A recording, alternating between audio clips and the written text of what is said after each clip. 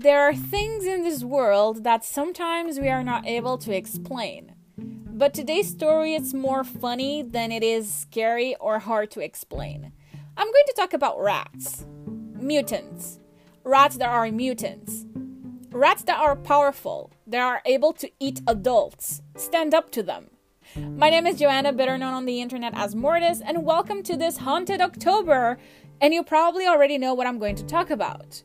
This is the story of what goes on at the convent of MAFRA when no one is there. The premise of this palace/convent of MAFRA arose from a promise made by King 𝖍𝖆𝖚 the Magnanimous, vowed to build a monument if he succeeded in his marriage to Queen Maria Anna of Austria, which came true in 1711, the year of birth of the Princess Maria Barbara.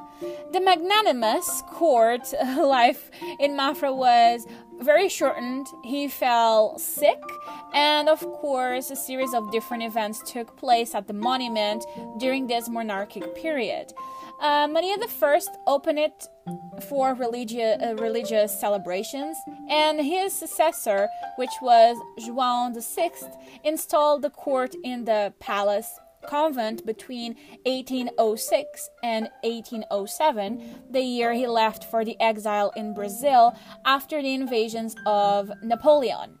In December of 1807, the French troops occupied the palace, being replaced a few months later by a small fraction of the English army, which remained there until March 1828. After the troubled period of the Liberal Wars, the palace became a place of escape and tranquility for the royal families, from Maria II to Manuel II.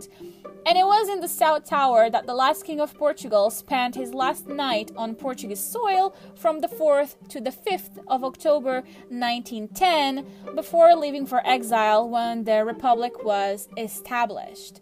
Later editions, of course, enriched the monument with works of art and the creation of other dependencies, as it is the case for the remarkable library of the convent. The National Palace of MAFRA has one of the most important Portuguese libraries, with a valuable collection of approximately 36,000 volumes, a true repository of knowledge and masterpieces. But such a grand building has an associated legend that has persisted for many years. Rumor has it that there are lots of rats living in the convent of MAFRA. Now, it is only natural that underneath such a large and complex building where, we have sewers and underground tunnels, it is only normal that it creates like this environment for certain creatures or animals to live in, right? But what if these rats were mutants? According to Marta's blog, it is also said that the rats only don't come out because they are locked in the underground tunnels, or because the military feed them and keep them in their place, so they don't have the need to come outside looking for food, and they are kept in the sewers of the convent. 𝖍𝖈𝖙𝖔𝖇𝖊𝖉, in charge of the communications at the National Palace of MAFRA, explains the following.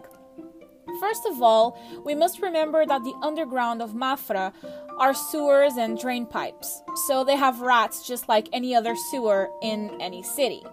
Furthermore, the fame of the rats, according to Ana Pago in her article about MAFRA, arose in the 60s/70s, when the practical school of the military was then installed in a convent and was part of the building, so it was used for military purposes since the time of the monarchy. So they hosted more than 3,000 military personnel there, whose food scraps were dumped into the sewers and, of course, attract the little guys. Rumors often start for something true, although the desire for the shock value quickly leads them to be amplified. As if the leftovers in the large quantities were not enough, the soldiers away from home would also bring, cheese, sausages, bread sent by their families, which then they kept in their dormitories. And the result was that, sometimes there were rats inside where they slept, but never in the part where we see the museum today. Today, when one person decides to visit the sewers, or when one visits the sewers, only a few appear under the kitchens or the restaurants in front of the building. But they are not, of gigantic proportions, or they don't attack people.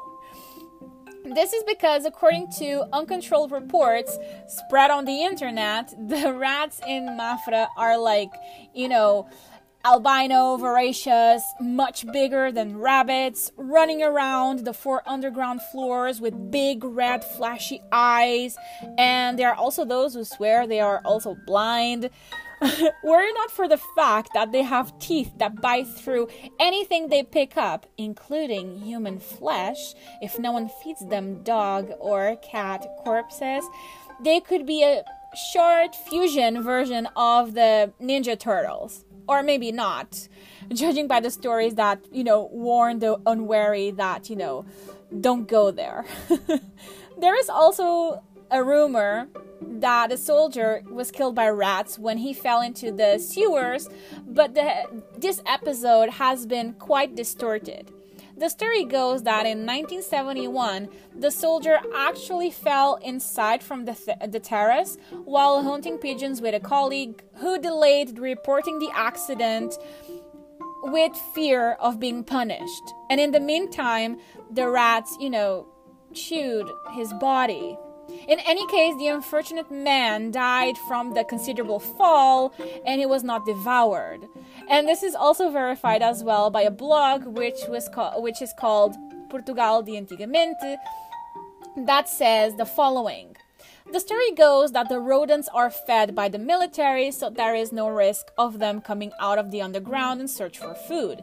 This we have also learned about before. Teams have already seen and been called in from abroad to try to exterminate the rats, but to do so it would require evacuating the area of more than 60 kilometers. Oh my God. From the looks of it, what happened was that a soldier from the infantry practical school that was installed in the building many years ago was on the terrace hunting pigeons with a colleague, and he fell from a height of several floors directly into the sewers. The colleague did not immediately report the accident to his superiors for fear of being punished, and sometime later the body was found, gnawed by rats. Normal rats that exist in normal sewers. He died, but it was from the fall, not from the vicious attacks from the rats. And so on, from an unfortunate event, a legend was born that lasts until this day.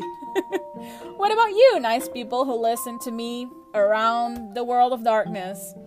Have you seen strange things going on around? Thank you for being on that side, listening to the stories that I bring. If you want to participate in the podcast, you can send voice messages. The link is always located in the description of the episode that you're currently listening to. And you can always follow me on Twitter or Instagram to know what I'm up to. So thank you, and see you around in the world of darkness.